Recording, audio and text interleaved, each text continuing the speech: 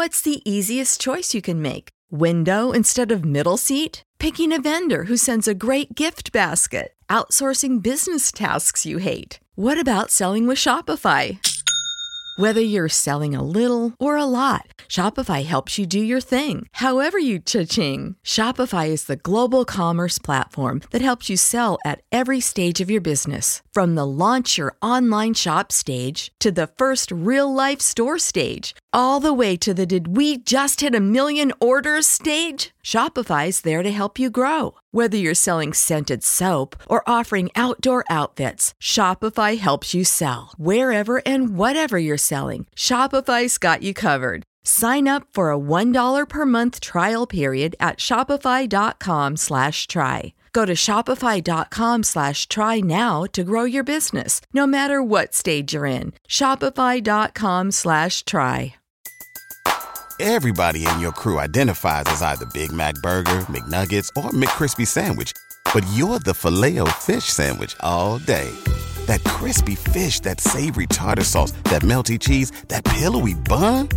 Yeah, you get it. Every time. And if you love the Filet-O-Fish, right now you can catch two of the classics you love for just $6. Limited time only. Price and participation may vary. Cannot be combined with any other offer. Single item at regular price. Ba-da-ba-ba-ba. Dress, the History of Fashion is a production of Dressed Media.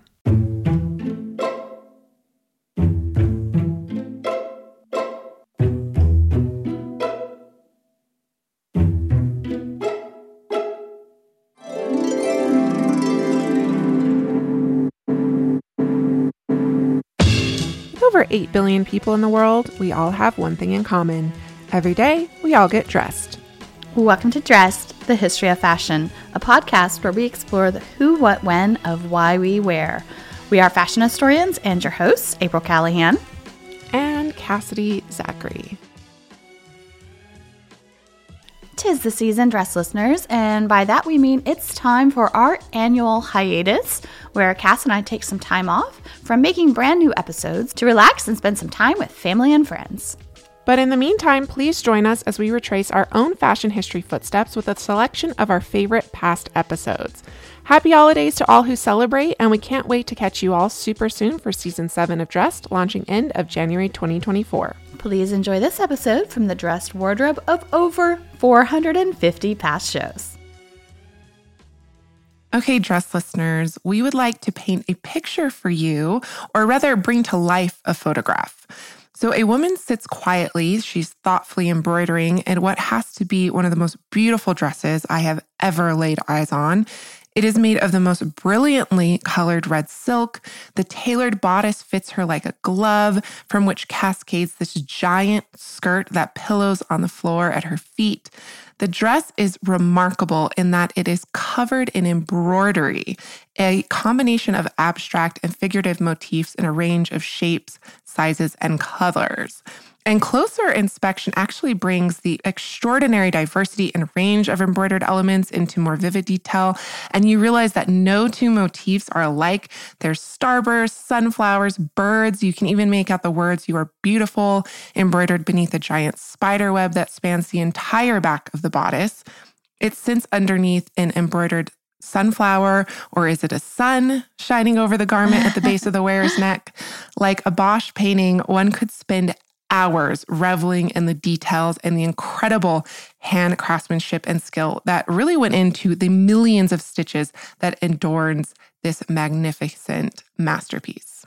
And zooming in on this image reveals that our adorned sitter is actually embroidering the very gown that she's wearing. So zooming out a little bit, you also realize that she's doing so within a plexiglass frame. So she and the dress both are on exhibition. And the woman wearing the dress is Kirstie Macleod, and she is the visionary artist behind the aptly titled Red Dress Project. And this project is an award-winning global collaboration empowering women from around the world to tell their stories through embroidery. And Kirstie is just one of 200 women and 2 men from 28 different countries who have contributed to the embroidery that is on this dress. And she's going to join us today to share the stories behind this incredible 11 year artistic endeavor. So Kirstie, welcome to Dressed. Kirstie, welcome to Dressed. Thank you. It's really lovely to be here. Thank you for having me. We are here, of course, to talk about your incredible 11-year award-winning global embroidery project, The Red Dress. On your website, it says 202 embroiderers, 28 countries. And then, of course, you have this one exceptional dress to show for it. And we are going to hear all about that in a minute. But first, I'd love to learn a little bit more about yourself and your work. If you really contextualize the red dress within your larger body of work, for instance, it really becomes clear that dress, textiles, textile processes are central themes in your art. What inspired your foray into this medium, and why is it an important part of what you do? Thank you. It's a great question. I've always been interested in fabric and textures and embroidery, needles, threads. I've always had a calling towards using those mediums. So I studied textiles as soon as I could, and then did a degree in textile design. And then I did an MA in visual language, which was a little bit more abstract, but essentially it also brought in this element of the performativity within art. So we did courses on like theatre design and lighting and filmmaking and all these kind of things. And it really brought in this whole dynamic of, or way of working with liveness. So having a piece of art, a sculpture is one thing, but then having it kind of changing form or breaking down or building up or moving or something, it just brings this whole other element, this kind of theatricality, performative quality, which I really was excited by. So I began using dresses a lot as a way to articulate, I guess, the self or a body, a female body. And I did various pieces of work where in some cases the dress and the wearer would be in a battle, locked in some kind of a battle together, or maybe the dress was articulating emotions that the wearer couldn't do by herself. So there was this kind of duet or a dynamic or a dance that was going between a woman and her garments. I also did work where it was just the dress like suspended as like a sculpture. But yeah, kept coming back to this theme time and time again. And just before the red dress, I created 2 other pieces of work. So it was almost like a triptych for 3 pieces. And they were all involving me wearing a garment, and it was expressing an emotion, a feeling, a dynamic, a process without me really doing anything. It was the dress that was conveying the message.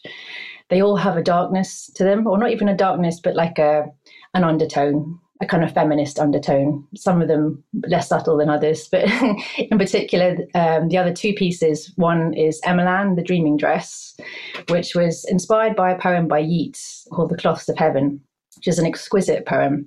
But in it, he talks about tread softly because I'm putting my dreams underneath your feet, like tread softly because you're treading on my dreams. So it really kind of evoked this feeling of fragility, but also this beautiful kind of quality of surrender and opening and giving, but just how fragile and vulnerable that can also be. And so it was myself wearing a huge blue dress that filled the whole gallery space where it was commissioned for in London. So, and I was curled up asleep in the middle. So the skirt just kind of billowed out all the way around. And it was bright, bright blue, kind of, there's a painting by Edward Millay, this woman standing by a window in this particular blue dress, and I was captivated again by this color blue. So you come into the space and you get this very high impact kind of color, and then you see me asleep in the middle. So I think it kind of, for people that experienced it, it was this real kind of duality of, oh gosh, that's really beautiful. But also I'm quite unsettled because she's just lying on the floor and, oh my goodness, I have to walk all over the dress to see the work on the walls. So you'd have some people skirting around the edges, really uncomfortable, not wanting to tread on the fabric. Others who just found it really fun and interesting and they had no concept at all. But essentially I was putting myself in quite a vulnerable position, just being asleep there. But I really wanted to raise those questions.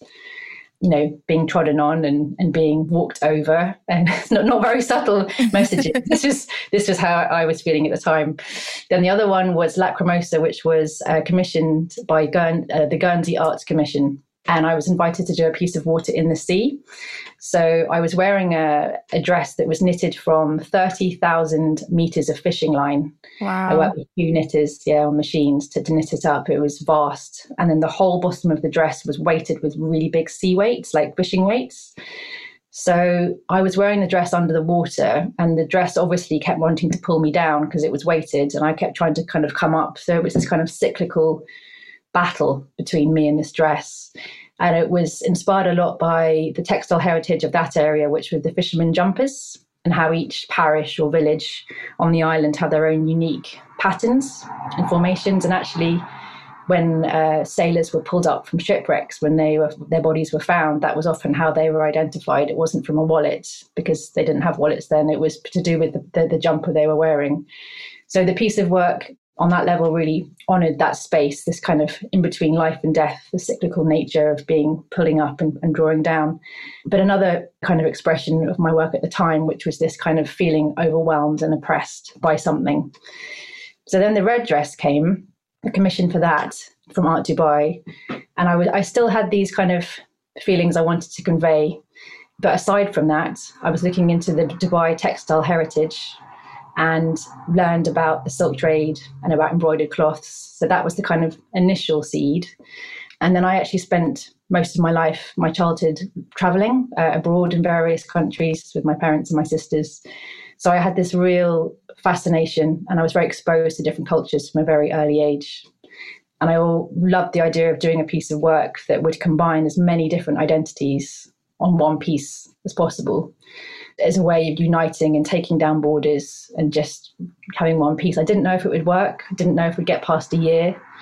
But in that first instance, the dress was worn by me inside a Perspex cube. So at that point, again, I was trying to kind of convey a little bit of a message there. However, that cube has now come away from the piece as the red dress has moved from an art installation, really, is what it started off as in a gallery. It's now kind of moved out from that space. It's become more of a community piece, certainly outside of the box. The dress is now displayed by itself on a mannequin, just so you can see all the embroidery. She's like empowered now and strong. And it's less about me trying to make statements with the work anymore. It's much more about celebrating the feminine and all that is. Yeah. And it's absolutely stunning. It's, as you said, it's now finished after 11 years of sending it around the world. It involves embroiderers from all over 28 different countries, 202 different individuals. I'd love if you can take us a bit through the process of creating this dress. As you mentioned, it did evolve over time. I'm sure it kind of changed. Yeah. The project changed as you started going. But can you tell us about what it was like? And I can't imagine that compiling all of these different artisans' work into this one dress was an easy one. No, it was very organic. So the bodice was designed with lots of different pieces, and the skirt, again, in a way that was lent itself to having lots of strips or panels taken out of it. But I didn't know how long it would even go for. So initially the bodice pieces were done, then it was assembled, and then actually it was reassembled 3 times over the 11 years just to incorporate all the new pieces of work. I think if I did the project again, I'd try and be a little bit more organized and like maybe work out the sections and then send out very specifically sized pieces. But as it happened, it was so organic, like how the commissions happened.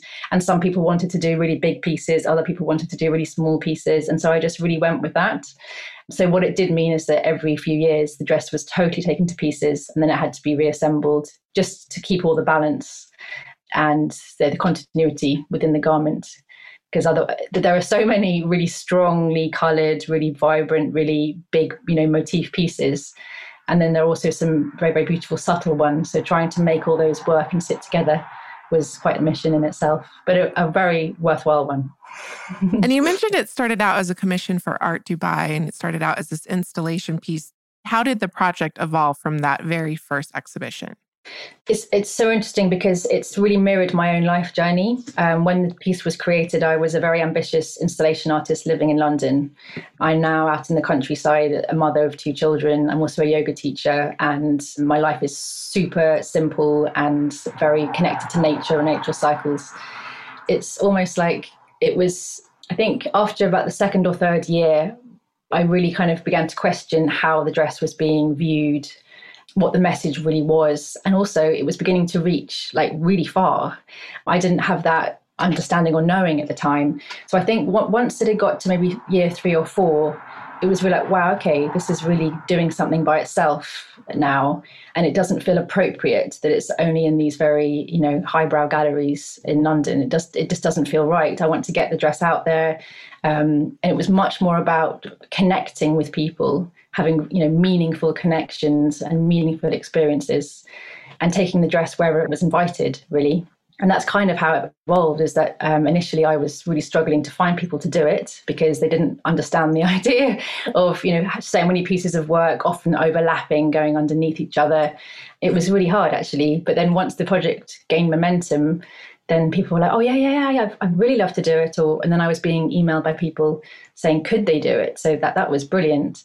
But I think also it's not just within my own life, it's also within the greater global kind of consciousness. Is more and more people are now realizing that connections are actually really important. And it's less important for me now that the dress is exhibited in so-and-so museum or so-and-so gallery, but actually it's about being able to share the story of someone who has been through so much in their lives and they've created this beautiful work, and creating a platform for their voices to be heard. That kind of, I think it was after a certain amount of very harrowing stories and beautiful pieces were created by lots of the women in the marginalised communities, and realising that I had a bit of responsibility with what the piece was becoming and to try and make a difference to their lives, really. Yeah, and that's really a constant theme on Dressed, actually, is we're always speaking about how the act of dressing the body, or, actually textile art, also embroidering things that will go on the body. There's so many different forms of dressing the body, be it tattooing, perfuming, clothing, embroidered clothing. It's this incredible expression of our shared humanity. And the Red Dress project really encapsulates that and so much more. This project, as you just mentioned, is as much about the women who embroidered the dress as it is about preserving and celebrating really this incredibly ancient and beautiful art form.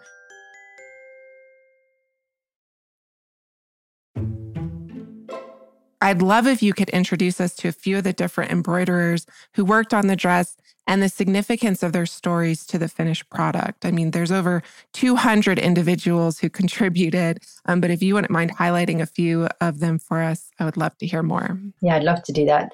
So within those 202, there were 50 commissioned artisans who did big pieces of work that are formally organised pieces of work.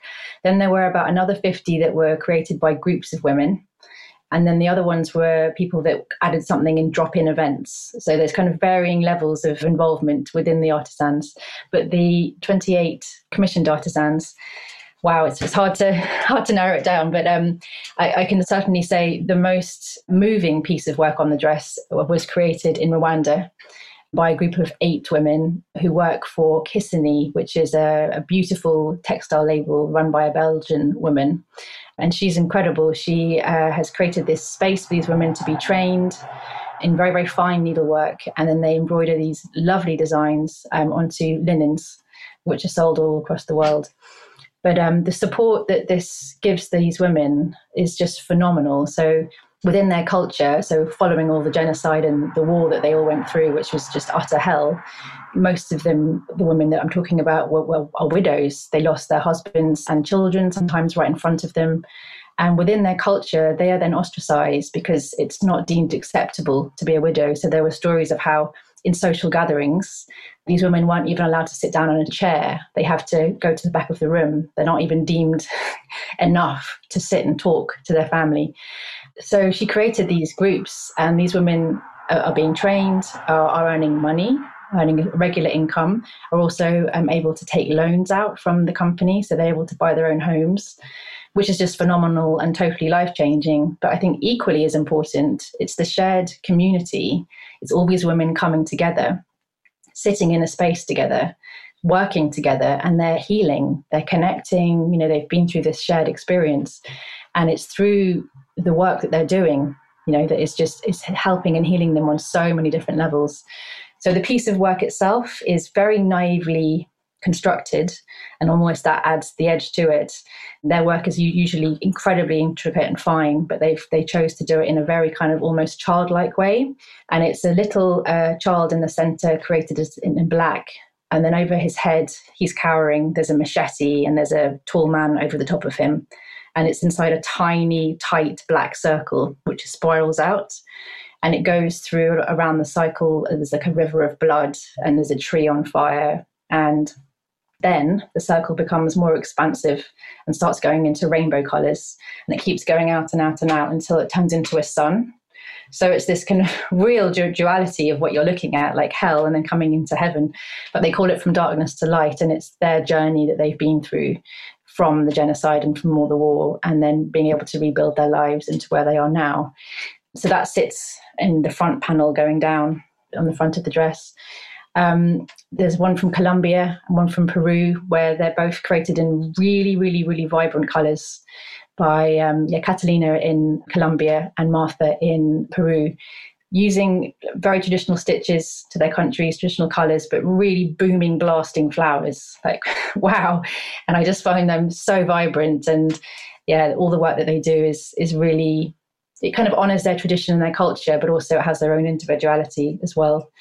And then we have, the Sister Stitch from Kosovo. So refugees who are now back in Kosovo rebuilding their lives, group of amazing women called Sister Stitch. And they created a beautiful, very simple design just in white. And it's of doves, 4 different dove birds.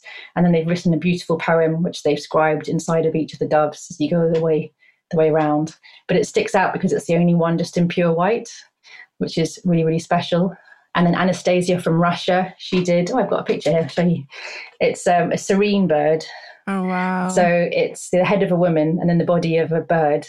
And she said, the serene brings luck and good fortune. So you need one on the dress. So I'm going to make you a serene. So it's like, brilliant. That's great. And then, we have Amanda from Wales. So she did a beautiful blackbird. She made it in wool. And it's a blackbird that she sees every day at her studio. But it's incredible that she's created this very, very dense, very, very thick embroidery, but on this delicate silk, and it's masterfully created. But that's the thing, that they're all so different. At times I was worried, is it too different? How are they going to work together? But I think that now that is part of it. And I love the little kind of situations that are now happening on the dress, where you've got the white dove, which is now nestled into a purple vine or something of the accompanying piece. And it's lovely. It's really lovely. They're kind of speaking to each other within the garment. And they're all, of course, connected by the fact that the dress is red, right? Yes. The base of everyone's embroidery is this incredible red dress with this fitted bodice and then this huge expansive skirt. Can you tell us about the significance of the color red to the project? You can't ignore red. That's the thing, is it? It's so strong and it's such an intense feeling. Like for me, when I think of red, it's like love and anger, and it's like intense. For me personally, it's like I had something to say and I wanted it to be seen. But also, love, it's passion, blood, it's all these very, very powerful words and feelings. And I toyed with the idea of doing it blue for a while, but I think that the red had a more rich, kind of vibrant quality to it. And I feel really happy with the choice now. I think it works for the project and for the meaning of it all. And you've talked about it a little bit, but from the debut of the project at Art Dubai in 2009, embodiment has really been a central theme to the dress's display over the years. At first, as you mentioned, you were the wearer. It was exhibited. You were wearing it in this plexiglass box, and you're contemplatively embroidering the dress for like hours on end while people are kind of circling this box. But that really changed as the project evolved. And a lot of the images I've seen, many of these women are wearing the dress and it's being embroidered while they're wearing it, for instance. So how did this project evolve over time where, we see it, you being the center of it and then it kind of expanding to this more broader meaning? It's a good question. So it really was about me and my work at the beginning as an installation artist. And I was a part of the work and all the work I was doing, but it didn't sit comfortably with me after the first year or two. It felt like it just didn't really work. And I remember the moment when I first saw someone else wearing it, and it was this huge relief because it was like, okay, that makes sense to me now. It's really never been about me. Like even now, sometimes people were like, but I want a picture of you wearing it. I'm like, I don't really have any now. I've got one of me in a hotel in Mexico, which is that's the one now. But apart from that, it's much more about the collective voices and the collective women and connections. And it's not about an artist and her dress, It's about the 202 artisans and this dress. I feel like my role now is merely supporting it. Initially, obviously, like I conceived the idea, but it's become something a lot bigger than that.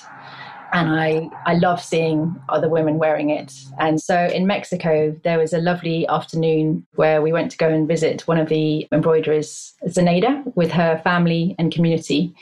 And in her kitchen, we set the dress up we got the dress out. And then one of the ladies that came was like just the right size. So I said, "Oh, would you like to wear it?" And you could see she really did, but she's also a little bit shy. Because it's not subtle, obviously. It's quite a big, it's quite a big dress to be wearing. But yeah, she put it on, and it was so lovely. It was so lovely to see her in it. And one of the ladies asked her, "How do you feel? How do you feel?" And it was translated, and she said, "I feel like a queen, and I feel connected to all the other women who have been involved in this dress." And that really moved me.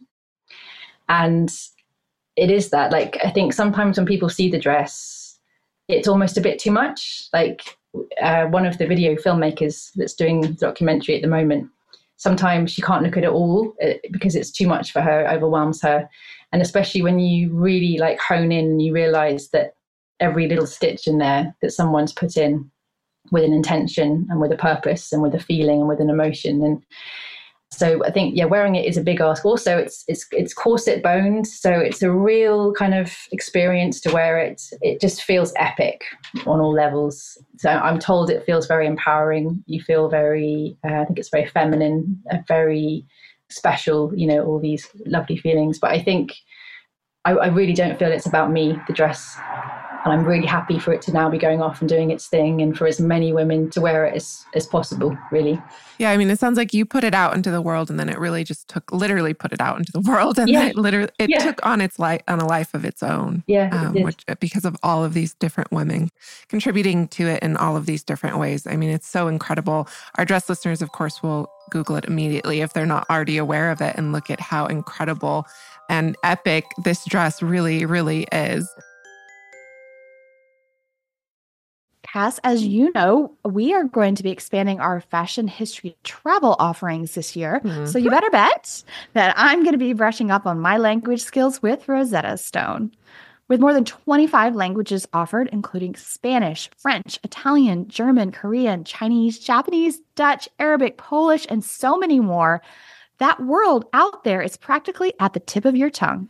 And that's right, dress listeners. For more than 30 years, Rosetta Stone has been the expert in language learning. There are no English translations, so you really learn to speak, listen, and think in that language, which is incredible. You learn by immersion, and their programs are available to use on your desktop or as an app. And let's not forget that there is an amazing built-in true accent feature that gives you feedback on your pronunciation, so you learn the proper accent from the very start. For a limited time, dress listeners, you can get Rosetta Stone's lifetime membership for 50% off by visiting rosettastone.com/today. That's 50% off unlimited access to 25 language courses for the rest of your life. Redeem your 50% off at rosettastone.com/today. Everybody in your crew identifies as either Big Mac Burger, McNuggets, or McCrispy Sandwich. But you're the Filet-O-Fish Sandwich all day. That crispy fish, that savory tartar sauce, that melty cheese, that pillowy bun. Yeah, you get it. Every time. And if you love the Filet-O-Fish, right now you can catch two of the classics you love for just $6. Limited time only. Price and participation may vary. Cannot be combined with any other offer. Single item at regular price. Ba-da-ba-ba-ba. And the dress is now complete after 11 years. What do you, looking back on this whole experience, what do you ultimately hope people will take away from this project? And perhaps what has this project even taught you? Oh, wow. Yeah. The first word that comes to mind is unity, and connection be the second. I think it has enabled so many different women from around the world to come together. And I love it now when I'm emailing all the artisans about various things, because I'm collecting information and things. And I just love that. And I love that I have a call with someone in Mexico to check in about something. And then, so it's this, like I'm in my little house in the countryside, but yet I'm able to connect with all these amazing women. And I think at the moment, particularly with everything that's going on with the world and all the borders and boundaries and the isolation and the separation and all these things that are happening, it's perhaps even more potent a reminder that we are all one. And I know that we're not completely there yet, that we've got a way to go, but on an energetic level, we are all one. And there are so many things that can come between us, but to have a vehicle or to have something where you can tangibly see, all these different voices coming together on one place, it's uniting. It's a uniting piece of work. And that's what I would hope people could experience when they see it. It's like a reminder of, we can all come together. And actually, when you do all come together, what can be created? For me personally, it's been a huge, huge learning curve for me in so many ways. It's hard to even hone it down. I think for me, like in so many ways, this real true understanding of how important it is to community and connection and what can be achieved and healed through coming together with other people. It's so much less important about kind of my own ego stuff, my own kind of personal achievements and my personal this. Whereas when I was younger, it was hugely about that. I was very ambitious in that kind of way. And now it's not there at all. I think it's much more, I would much rather have a meaningful conversation with someone and make a difference than have my work exhibited in X, Y, and Z gallery. It's two poles apart. And I think, just this universal language of embroidery as well. It's been around forever, and I'm sure will continue to be around. And no matter what age you are, what language you speak, wherever you are in life, you can have that same intention, have that same process. And I find that magical. I really do. Yeah, it absolutely is magical. That's actually an excellent word for what you do and what you've done with this dress and what everyone's collectively brought to this dress. Such a beautiful expression of our shared humanity in more ways than one. So before I let you go, I'd love to hear what's next for the Red Dress Embroidery Project. I heard you mention a documentary. Yes. So that process began about a year ago, or maybe even 18 months ago. So two lovely filmmakers from Black Bark Films in Bristol, so an hour away from where I am, are creating a documentary film. In fact, there's going to be two of the dress. They filmed me doing lots of different various events and happenings with the dress. And they also came with me to Mexico when the dress was completed in March of last year. However, obviously, with everything that's happened with the world, everything's been on pause. But hopefully this year now, we're going to get a 10-minute one, which will be like a visual accompaniment to the dress and exhibition, which will just really outline the essentials of the dress and the background and the artisans. But they're also working on a full 45, 50-minute, which will really go into all the depths of the piece and so the dress, its journey, the artisans and myself within that whole mix, really. Hopefully a book. Loads of people are contacting me saying, where's the book? Where's the book? Absolutely. That's my next question. Yeah. I have so much documentation and stories and images, which actually I'm now beginning to really try and compile. And so a book would be a wonderful thing to happen. And then it's about really getting it out there in terms of exhibition now. I really would love as many people to see the dress as possible, and also obviously share the stories of all the artisans involved. And I think it's just going to keep touring, really, keep it flowing, and just see what the dress knows where she's going. I'm really supporting. Kirstie, thank you so much for joining us today and sharing this incredible project. Absolute pleasure. It's been a real joy to talk to you. Thank you. And where can dress listeners learn more about your wonderful work? Great. So there's a kind of website up at the moment. It's not extensive. It's going to be modified this year, but it's reddressembroidery.com. And then also it's got quite a big social media presence going on in Instagram and Facebook. Both of them are Red Dress Embroidery. I kind of keep all the social media updated with happenings and events and various things like that. And then there'll be various drop-in events as well, connected to exhibitions for people to come and, hot touch the dress and then, maybe add a few stitches to it themselves. Oh, wow. Wonderful. Well, so much to look forward to, and we can't wait. Thank you so much. Thank you so much. Kirstie, thank you so much for sharing all of the stories behind this amazing red dress. And, Cass, what an incredible project, and also a beautiful testament to the power of dress. And in this case, an embroidered dress to really kind of like express all of our shared humanity. And that's why we make this podcast, really. Exactly. You know, she only touched on a few of the hundreds of stories literally stitched into this dress. You know, embroiderers include women, refugees from Palestine, victims of civil war in Kosovo, Rwanda, DR Congo, women from South Africa, Mexico, Egypt, Peru, Sweden, Colombia, Russia, India. I mean, it just keeps going. So I love this so much. This project has really given many of these women a platform and a voice. And it's not just going to stop with this dress. No, it's not, because she actually mentioned the documentary, but also the project's website tells us, quote, details of the artisan's embroidery and unique stories will soon be available together with modes of contact for people interested in commissioning work from the red dress embroiderers, which is just incredible. And today's interview really only scratches the surface of this incredible project, which you can explore for yourselves at reddressembroidery.com. You can also stay up to date about the dress project by following along on the Instagram at the reddress_embroidery. I think that does it for us today, dress listeners. May you consider using embroidery to express your voice and experiences next time you get dressed. Dress listeners, we might be on hiatus right now from launching brand new content, but that does not mean Dressed has gone dark. We are working away on content for our next season and our upcoming classes, and if you would like to reach out to us, we're still here.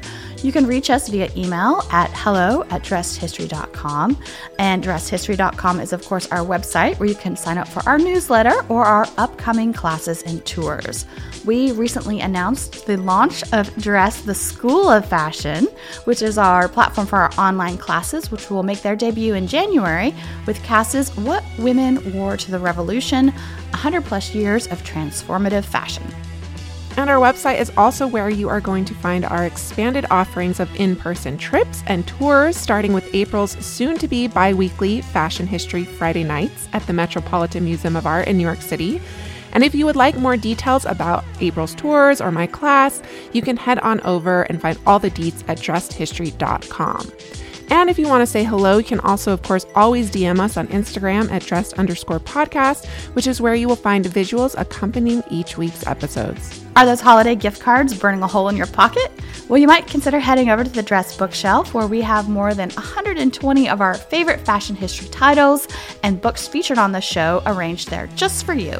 Head over to bookshop.org/shop/dressed, and each of your purchases from the Dress bookshelf go through an independent bookseller.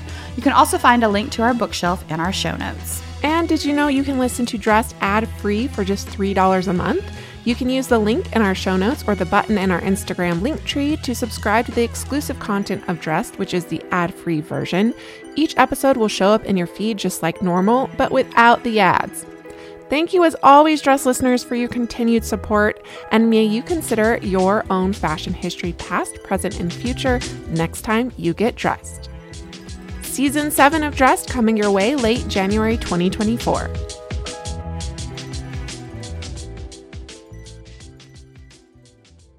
Dress, the History of Fashion is a production of Dressed Media.